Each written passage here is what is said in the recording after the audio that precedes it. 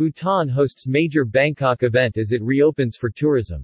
At a special trade event held in Bangkok yesterday, participants learnt firsthand how the Himalayan country plans to protect itself from over-tourism.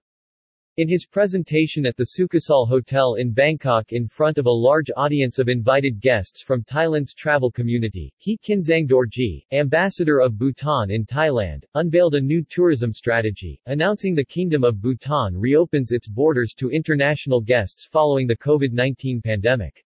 The reopening is underpinned by transformations in three key areas: enhancements to its sustainable development policies, infrastructure upgrades, and the elevation of the guest experience.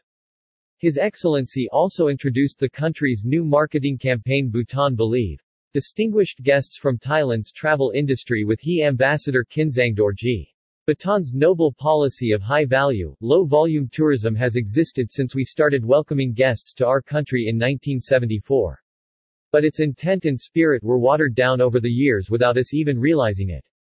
Therefore, as we reset as a nation after this pandemic and officially open our doors to visitors today, we are reminding ourselves about the essence of the policy, the values and merits that have defined us for generations, said Dr. Lotay Tshering, Prime Minister of Bhutan in his global message issued this week from Bhutan. Karma Lotay, CEO Yangful Travel Thimphu and Jiwa Ling Hotel, Paro.